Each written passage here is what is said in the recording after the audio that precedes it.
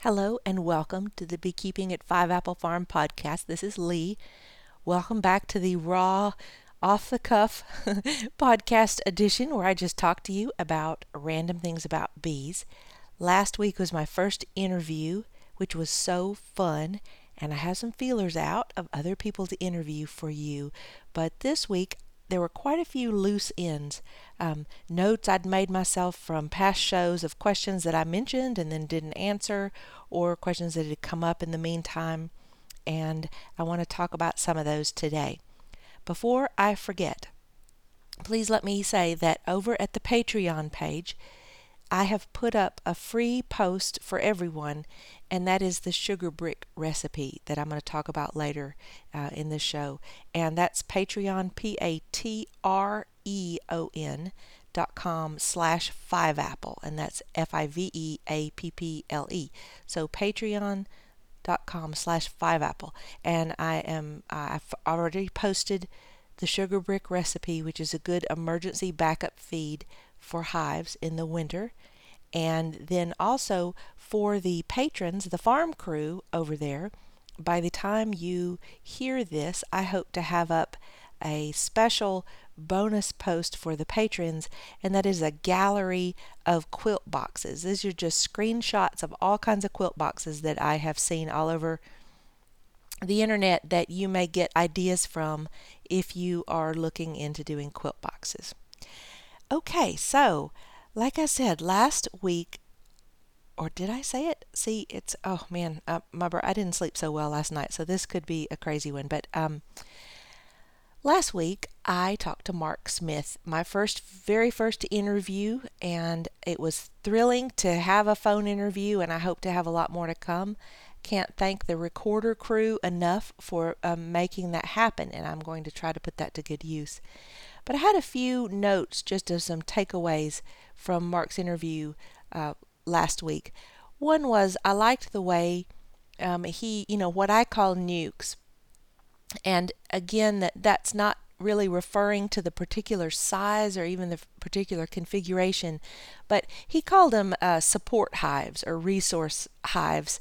And I've seen resource hive used on a particular configuration, but I like the way he just called them support hives, that they have everything in there that you might need for many types of problem solving in the bee yard. And so that was a neat way to look at that. Another takeaway that I had was to be reminded of the technique of the walk away, walk back split. And that is where when you split in the splitting season, you split the box, and then at 5 days, you go back and you look for the queen cells.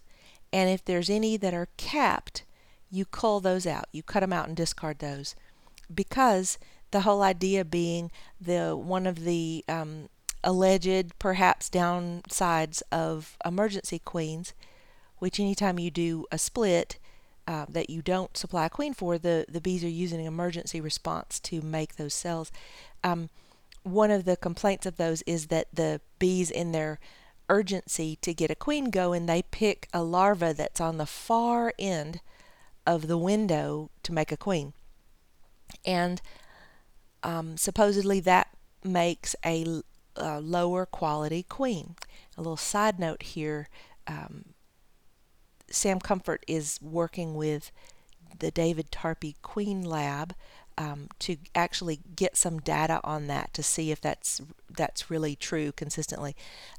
Anyway, so there were two things. This walk away, walk back, I just got reminded of that, and that I definitely used that going back at 5 days, culling out the ones that are capped, because due to the timing, the capped ones would be any larva that the bees started on that were kind of the older larva, and then anything uncapped is more likely to be where they started with a young larva, and in theory, this increases the quality of the queen.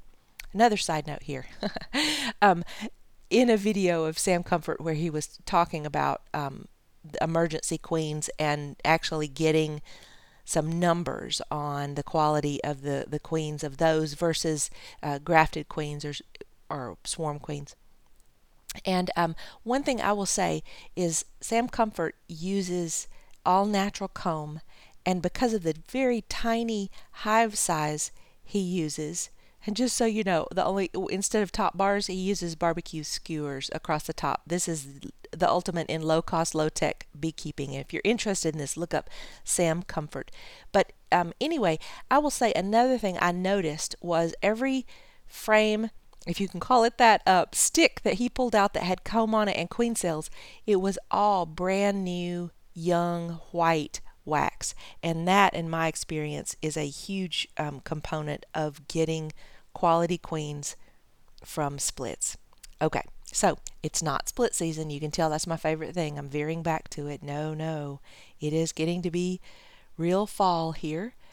We in at 3,000 feet, we are actually on the downside of leaf color. Had a big windy rainstorm last night, so that might have done away with it a lot. But I felt lucky to spend quite a bit of time in the past week. We had visitors up on the Blue Ridge Parkway, just looking at leaves. It was just beautiful. So anyway, I'm going to try to stay on fall subjects, although it's not nearly as much fun as split season. Oh, but before I forget too, another takeaway that I wrote down from Mark's talk was the idea of compressing the hive that you're doing a split with. And what was neat about this to me is that when you're doing grafted queens, compressing or just essentially having those overflowing, packed with bees boxes for your cell builder, that's standard. I mean, usually the cell builders, literally, if you need to take the top cover off, the bees just surge out. There's so many bees in there, and that's to again up the quality of the queens. But I thought this was neat. He does the same compression technique when he does a split. So basically, he splits it, and the queenless part, he packs those bees in kind of tight, what would normally be a swarm prone population, but because there's no queen in there, they're not ready to swarm yet. Now you'll have to watch them once they get their queen cells. But anyway, that was a neat thing to me. Again, because so many times when people talk about rearing queens and think about making their own queens, they see these commercial methods and these huge hives and huge cell builders, and you make 100 cells at a time, and that is just way over the top for most backyard beekeepers. And there are ways to use some of the techniques of commercial queen rearing that make for better queens, but to right size it to a backyard where you don't have to graft and you don't have to have any special equipment or do much. So that'll be a topic that, believe me, I will be working on over the winter, and definitely talking about and getting you ready for next year to raise your own bees, because that my idea of sustainability, as I say often, is that you never have to buy bees again unless you want to buy a special queen or for whatever, but you never have to. In fact, I would aspire to have you have so many extra bees that you are selling or trading nucleus colonies with people in your club, and you are spreading your bees that you're raising around because you just have so many extra that you can just be generous with them. That would be my goal, and to me that is a sustainable backyard beekeeping operation. Okay, so those were some takeaways from Mark's talk that I wanted to go back and just point out to you. So another random topic that I had written down to be sure to mention is how grateful I am for my local bee club. I'm a member of the Tocane Beekeepers Association in North Carolina, and I just want to encourage you, if you have a bee association or a bee club, as I call it casually, it's really the Tocane Beekeepers Association, but I would really encourage you to give it a shot, even if you've given it a shot before, because there is so much valuable stuff that can go on. Now, sometimes the most valuable stuff may or may not be the speakers, and it may or may not be the people in the club who tend to be, kind of loud and long-winded or talky-talky, depending. They may or may not be the true treasure in your local club. But probably somewhere in there are beekeepers with long-term experience in your climate, in your particular microcosm, who can give you great beekeeping technique suggestions. And by that I mean everything except perhaps you disagree on some things, but just disregard that. Just go, oh, that's how you do it. But let me ask you this other thing about this totally different thing. I want you to gain that information from those people, and I want those people to pass that information on. What I notice at several of the clubs that I've either done presentations at or been members of, there's this big gap. You've got this handful, and it's usually a very tiny handful of old timers. And then you've got a whole bunch of new beekeepers. Now, we need new beekeepers, particularly young beekeepers. So whatever you can do to support young people in beekeeping, that's important. Because if you look around at most bee clubs, the average age is significant.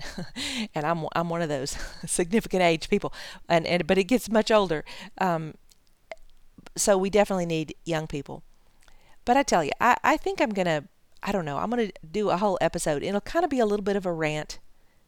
And speaking of rants, when you go on the Patreon page to look at that free sugar brick recipe, it's preceded by kind of a rant about feeding bees, which I feel strongly that we should feed our bees to get them through. It frustrates me when people let their bees starve because of a misunderstanding. They either think sugar's bad for the bees and therefore it's better to let them starve. Don't get me started. But or they think that if they didn't put up enough food, they must be crappy genetics and we need to weed them out anyway. And both of those to me are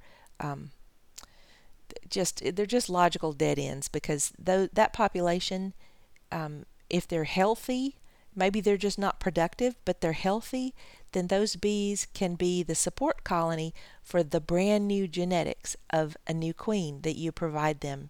And it's just a waste to let bees starve if they're healthy, because there's a million reasons why they didn't get up enough honey to survive the winter. And so anyway, there is a rant. I'll warn you about that.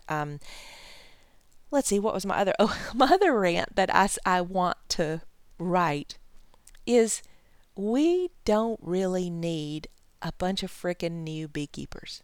Now hear me out here. We do need lots of replacements, but we don't need beekeepers that are always new beekeepers. And I hate to say this, but I see this a lot. There are people that I happen to know have been beekeeping 4 or 5 years, maybe with some mixed success, but the questions they ask at the club, you should know that. You should know that after bee school, much less after a few years of bees, in my opinion.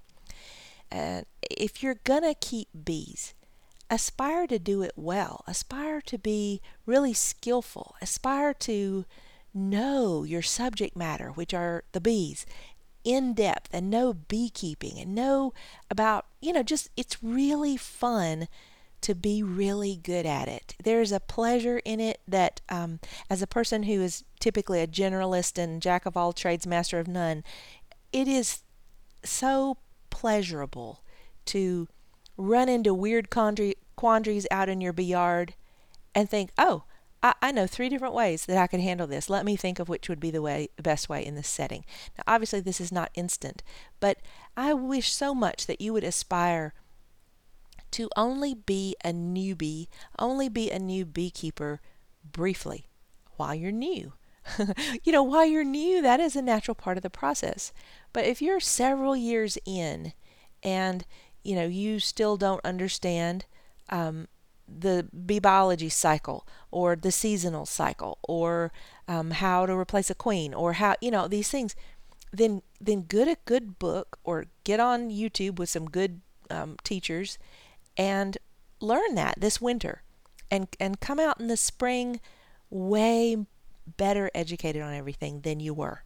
So I'm not saying like drop out if you're in many years and you're still operating at a real beginner level. I'm just asking you to up your game and go to the next level. And then beginners, I'm asking you to dive in and dive deep and read constantly, or watch videos constantly, or listen to podcasts, whatever it is to build your knowledge of beekeeping skills, because there is really a skill set.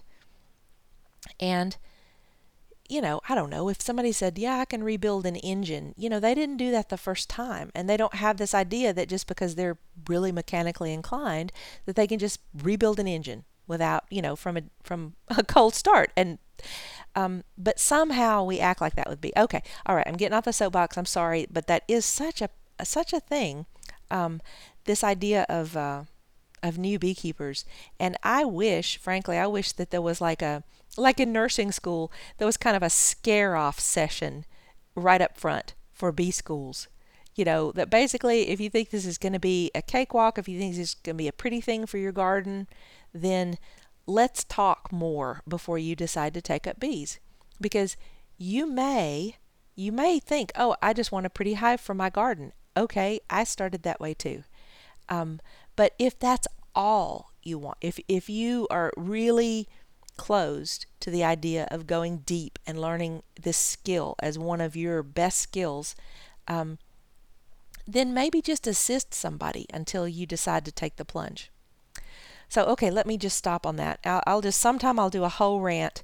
I'll try to be nice on all that, and I'll just have a separate one. And if you have people mention to you, oh, I want to do bees, then make them listen to that. And if they're tough enough to get through that, then they're probably tough enough to be a great beekeeper, which is what I wish for every one of you. Okay, I want to answer some questions because I guess I'm nicer when I'm answering questions, and usually. So Michael in South Carolina, who is such a wonderful supporter of this podcast and was a big supporter of the recording device. He's almost a co-producer of the show at this point. But Michael had a question, and I'm addressing it here because it's probably going to, it probably has applied to a lot of people depending on where you are already. And if you're down in the southern places like South Carolina, then you're probably just getting into that. So Michael's question is, how long should the queen be laying eggs and the hive raising brood? And he's talking about in the fall, before they stop for winter. I'm in South Carolina, so we enjoy warmer winters than you. Being a first-year beekeeper, I know they'll slow down and stop, but when would that be? He goes on to say in one of his hives, he's having trouble locating the queen. She's not marked. So he's looking for the larva, and he's not seeing much, the open white larva or eggs, which are even littler. So, Michael, this is a great question, and it reminded me of an experienced beekeeper friend of mine, Susan, who one fall told me, she said she opened up her hives. She has probably about 8, and she went through these hives and just about panicked because just did not see open brood to amount to anything, or I don't even know if she saw any in several hives. And she said she was just panicked because she was like, have they gone queenless? What has happened? And just kind of, she put it back together and paused, and all those hives made it through winter. And what it was her, and I believe she did check them later, but basically she had opened the hives when her set of queens, which if I'm not mistaken are all kind of, she's been using her own bees for several years, so they probably have some similar characteristics in the different hives. I believe the lineage of her bees also tends to be Carniolans, and so one of the things they are famous for is cutting way back on their brood, and they do it suddenly, and they do it in response to what is going on out there in the world in terms of pollen and nectar and all that. It can be very dramatic. It's also very different from Italian race bees, which are typically the real bright gold bees, and versus these darker or darker striped bees. So basically what Susan was seeing was she had looked at it at the what do you call that, the lowest the lowest point of brood, and felt like she might even be queenless, which is something, queen rightness is something you want to verify before you go into winter. But sometimes, depending on the lineage and the temperament of your bees, there is a time they almost have no brood going. And it can be shocking to open it up, especially if there's still a fairly big population, and just not be able to find open brood to speak of. Now, here's the catch. Before hard winter sets in, you do need to know that the queen is there. So, Michael, my suggestion on the hive that you did not see open brood and didn't see the queen, which is not that unusual, at some point you will want to go back in before the winter gets too cold in South Carolina, and just make sure, like, get I don't know if you need reading glasses, but even if you don't, it might help. And it helps me for sure. I put on my best readers, and sometimes I even get a little really bright LED flashlight. Of course, I have my veil on because sometimes they can go for light, and I'll get in the middle of where the brood nest should be and take out a frame, look real carefully for the queen. Maybe I get lucky, there's some nice fat open brood, and I'm like, okay, let's call this good, I've got a queen. On the other hand, if you're looking, don't see it, then use your flashlight.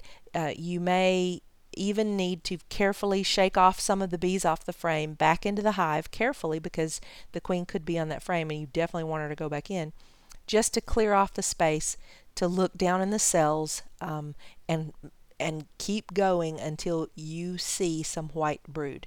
Now, it may be tiny. You may be looking for something the size of a couple of silver dollars, or even a silver dollar, somewhere in there. So it can be a challenge, but at some point you want to make sure you've got open brood, or that you visualize the queen. One of those two things before they're closed down for winter, ideally. Now, this doesn't always happen, but that is the best case scenario. And the combination of good reading glasses, the flashlight, and in a worst case scenario, shaking off some of the bees carefully back into the hive can help me find a little brood. All I need is to spot some white brood, and I'm like, yep, there's a queen in there somewhere.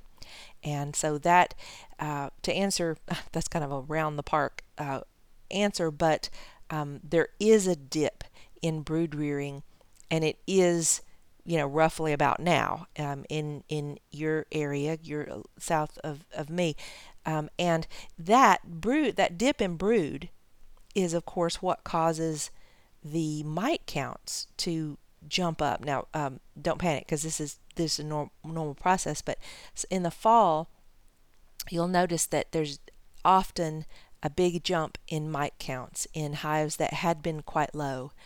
And it wasn't that they were mite free when they were quite low, it's just that those mites were breeding under the caps of the cells.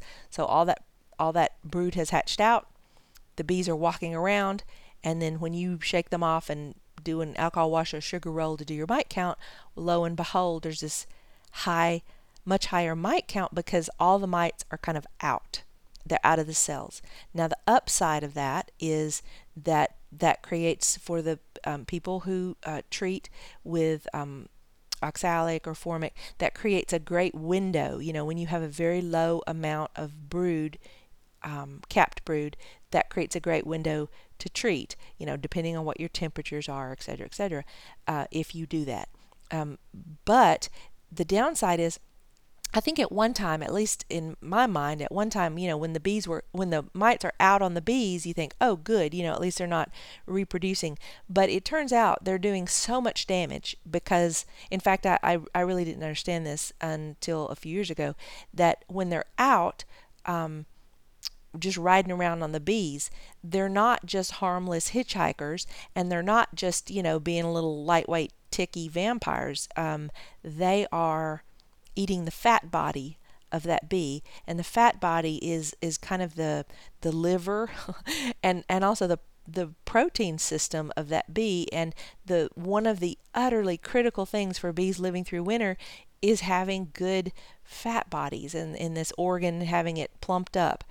And you'll hear people call them fat bees. You need fat bees to go into winter, and if those mites are sucking out the fat body, that's not going to happen. And so and that's not even counting if, let's say, you happen to have this is a joke, virus-free mites. They're still doing damage. But then if they're also virus infected, which they all are, then there's that whole layer of damage. So I don't know how I got off on that, but the whole idea of, the mite counts jumping up in the fall, I guess I'm trying to connect that in your mind to that tends to correlate with the time that there's very little capped brood or any kind of brood in the hive. So, Michael, I hope that answers your question. If it does not, please on the Patreon page. And I wanted to tell you, you mentioned the email from Patreon. And when I post on Patreon to everybody who's a patron there, when I post, it'll send you an email and say that I posted. Usually that goes to spam unless you've moved it out. And if you don't want to see those emails, just leave it in spam. And if you want to see them, move it out of spam. But there's more stuff on the site that you may or may not have gotten an email about. So please do go to the Patreon site, whether you're a patron or not, because there are posts that may or may not have gone out to you in email. And I'm really having fun. It gives me a place to post some pictures for you.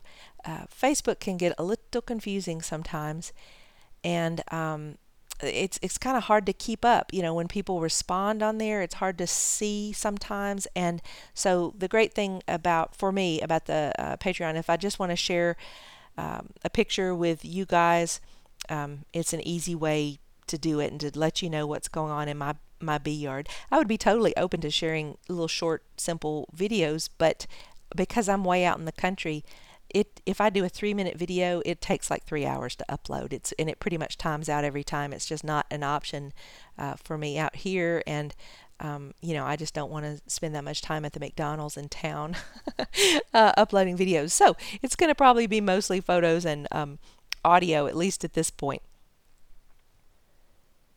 Now, another loose end from a prior podcast that I realized, Greg had said, how do you know when a hive is ready for winter? And I think I had even said, Greg, that's a great question, but I'm not sure that I answered that question in the simple 1, 2, 3, 4 list that I made. So here's my simple list. To me, a hive is ready in my yard. I feel like a hive is ready for winter when I know they have plenty of stores, or I have a plan for emergency feeding with sugar blocks or some combination of those two things. I have right-sized the hive, meaning if that's a fairly small colony of bees, I have reduced the hive size so that it cozies up around them. I have, number 3, made sure that I have reduced my mite counts or know my mite counts, or have taken care of mites in whatever fashion. And 4, some type of insulation. And of course, there was the podcast that was the whole deep dive. And by that, if you are in one of the colder places, I think one of the simplest things you can do is get a piece of foam board. You could probably rig this up from just all kinds of things. There's just all kinds of things you could use. But basically, you want to create some type of insulation under your outer cover. So usually those are the metal square covers. And if you have some good thick insulation between your inner cover and your outer cover, now if that's all you've done, if you just put some rigid foam in there, then you do want some upper ventilation, in my opinion. Not a ton necessarily, but just a little. So you want some airflow, because even though you've insulated, you don't want to block off that airflow completely. Now, the exception, and I mentioned this, I think, at some point, or actually, I think I was having a conversation with Jeff on the Patreon page. Quilt boards kind of change this equation. And I know I'm going to run long here, so don't be afraid to pause and come back later if 30 minutes is all you had allotted. And Michelle, you're getting your wish, because I'm going to run long. She likes longer podcasts, so thanks for that, Michelle. So anyway, quilt boxes, as you probably know, are some type of box, and it can be a shallow super, or it can be a box that you've made out of just 1x4 or 1x3, something like that. But imagine a shallow super, because we all know what that looks like. And one of the simplest quilt boxes is you take a shallow super, you staple either screen wire or canvas on the bottom of it, and ideally you put some type of crossbar and staple to that too, because you don't want a big sag getting down on your top bars, because they'll stick it to the top bars. But anyway, so you want some type of flat porous surface, something like canvas. You could even use one of those plastic queen excluders, because the bees are not going to be going and coming through this. So there's lots of things you could use, but some type of porous thing, screen wire would work. The bee hardware cloth would work. And then in that box from the top, you're going to, first of all, you're going to put vent holes up around the top edge of that. And I mean pretty big, like something, wine cork size or even a little larger. And you're going to screen those holes. You're going to screen them with screen wire so that nothing can get in there, like bugs of some type that are not bees. And then you're going to fill that box with chips or wood shavings. I shouldn't say chips, but either something fluffy. It could be, I've actually heard of people using wool out west, because apparently they have spare wool. I've seen people use pine shavings. I've seen people use cedar shavings. People have used folded up burlap. There's just any kind of absorbent insulation-y stuff and in that box. Now, you don't want that insulation to block those ventilation holes, because essentially you want the ventilation. So because it is not a solid surface, air is what would you call it, percolating through those wood shavings, because they're not packed in there. They're not solid like that foam I talked about earlier. And so as a result, air is the air from the exhalation of the bees, which is where most of the moisture is. Air is working up its way up through there. The absorbent material is doing some absorbing, kind of the way maybe the duff in a natural tree cavity would, to some extent. And you've created a warm insulative barrier between the bees and that cold top cover, because it's the bottom of that cold top cover, when the warm air rises up from the hive, hits that bottom of the cold top cover, that's where you get the condensation.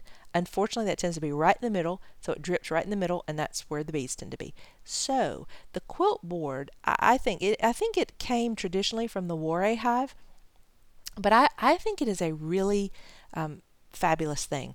I've mentioned before that I aspire to have one for every hive. I have not gotten to it yet, because that is the good thing. It's I have the rigid foam under all my top covers, and I still have upper insulation. And in our climate, usually I've still got November, knock on wood, to where we'll still have a day warm enough here and there that I can do some quick top bee work, like switch out a inner cover and put the quilt box on. So knock on wood, I'll get that done. I have so many things I need to get done. I'm just not as productive as I used to be. I tend to wander off a lot now. You who listen to the podcast regularly will say, yeah, we could tell that. But thank you for being so forgiving, and it just means the world to me that y'all are so forgiving, and it keeps me going. So that's about the quilt boards and or quilt boxes. And if, like I said, if you're interested, just Google quilt boxes, and there's like 20 different kinds that you can make.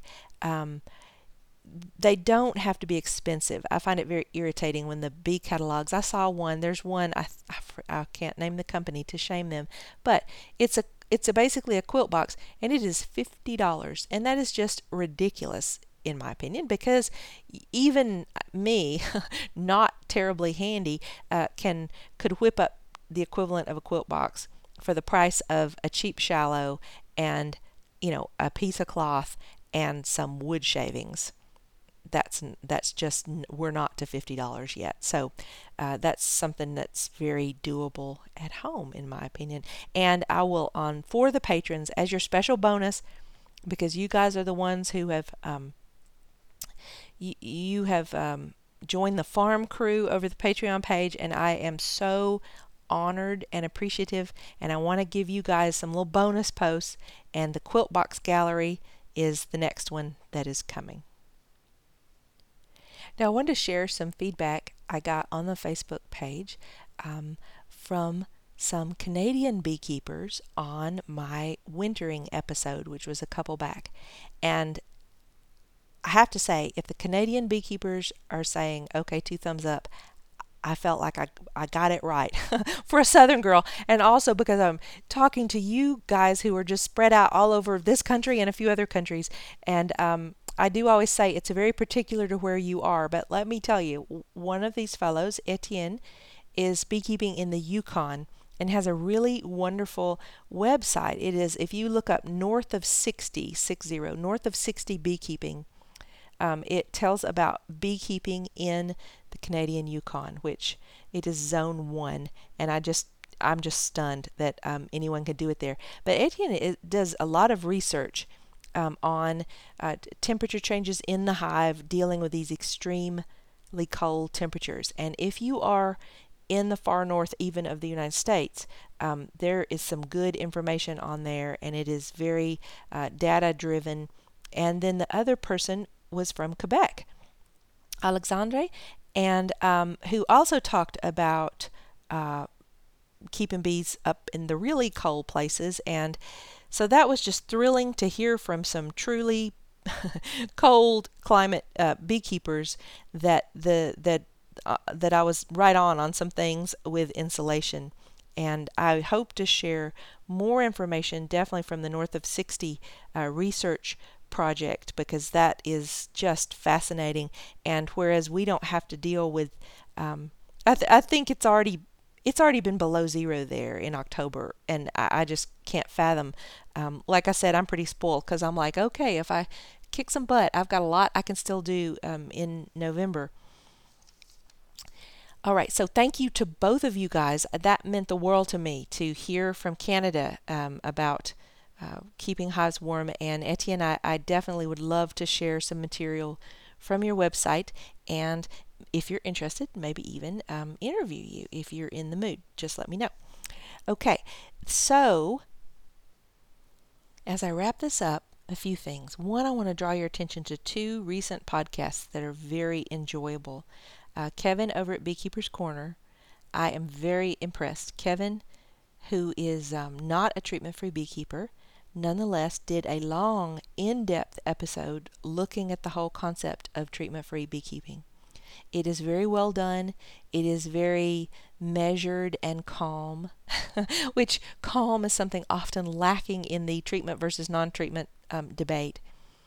It was I had mixed feelings at points because some people will call me a treatment-free beekeeper. I have mixed feelings. It's because, no, I do not use chemical mite treatments. But for some people, treatment-free means a bunch more than that. And anyway, it just gets confusing. As Mark mentioned, the labels get really confusing.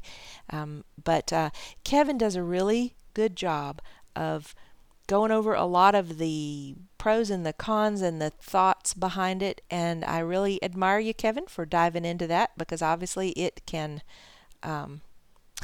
it can mess up a bee club meeting if people get really polarized on that subject. And another recent podcast, which is just lovely, is on Beekeeper Confidential. Mandy Shaw interviews the author of The Honey Bus, which is a memoir, it is a memoir about a woman's life, but bees are very integral to the process. Anyway, listen to the podcast. I've already ordered the book because it sounded so good, and I'm looking forward to, in this mythical quiet winter time when I have all this time. But that book, I can guarantee I'll be on that as soon as I get it.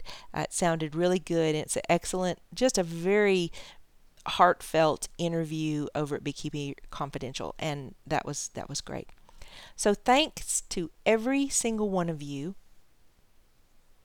Every time you say hi on the Facebook page and tell me you've enjoyed something, it makes my day. I really appreciate it. If you feel moved to leave a good written review on the Apple Podcast, that helps other people find the podcast. That means a lot to me. Whenever you share a post that means a lot to me because, again, it helps people find it, which is remarkably difficult to just share a podcast.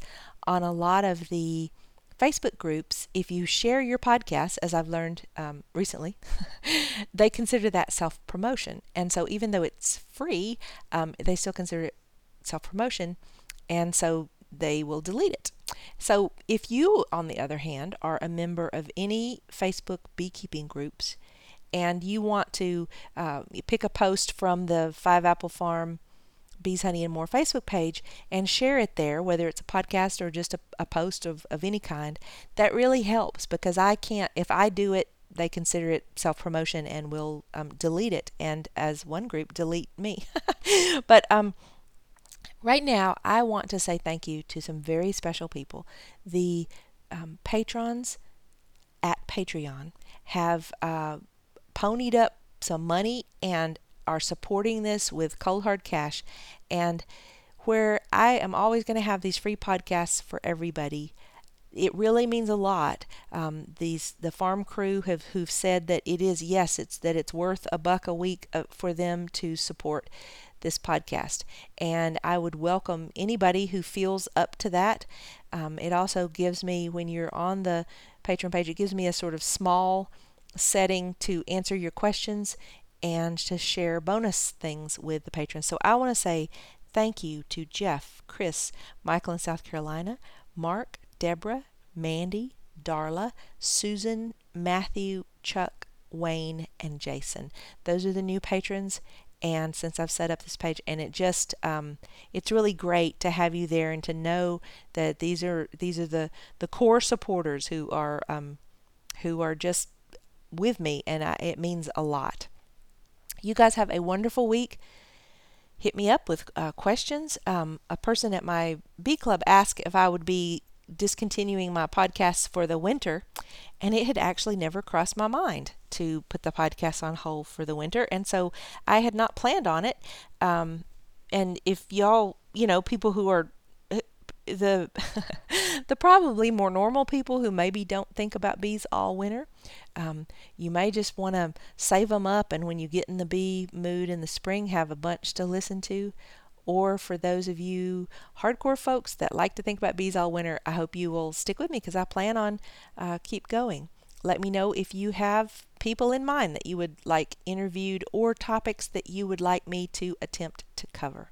I'm thinking about you all, cheering you on, hoping that your winter prep is going well, if that's applicable in your climate. For some of you, you're already prepped and buttoned down and settled in for a good fire and a good read, and sending cheers out to all of you. Thank you.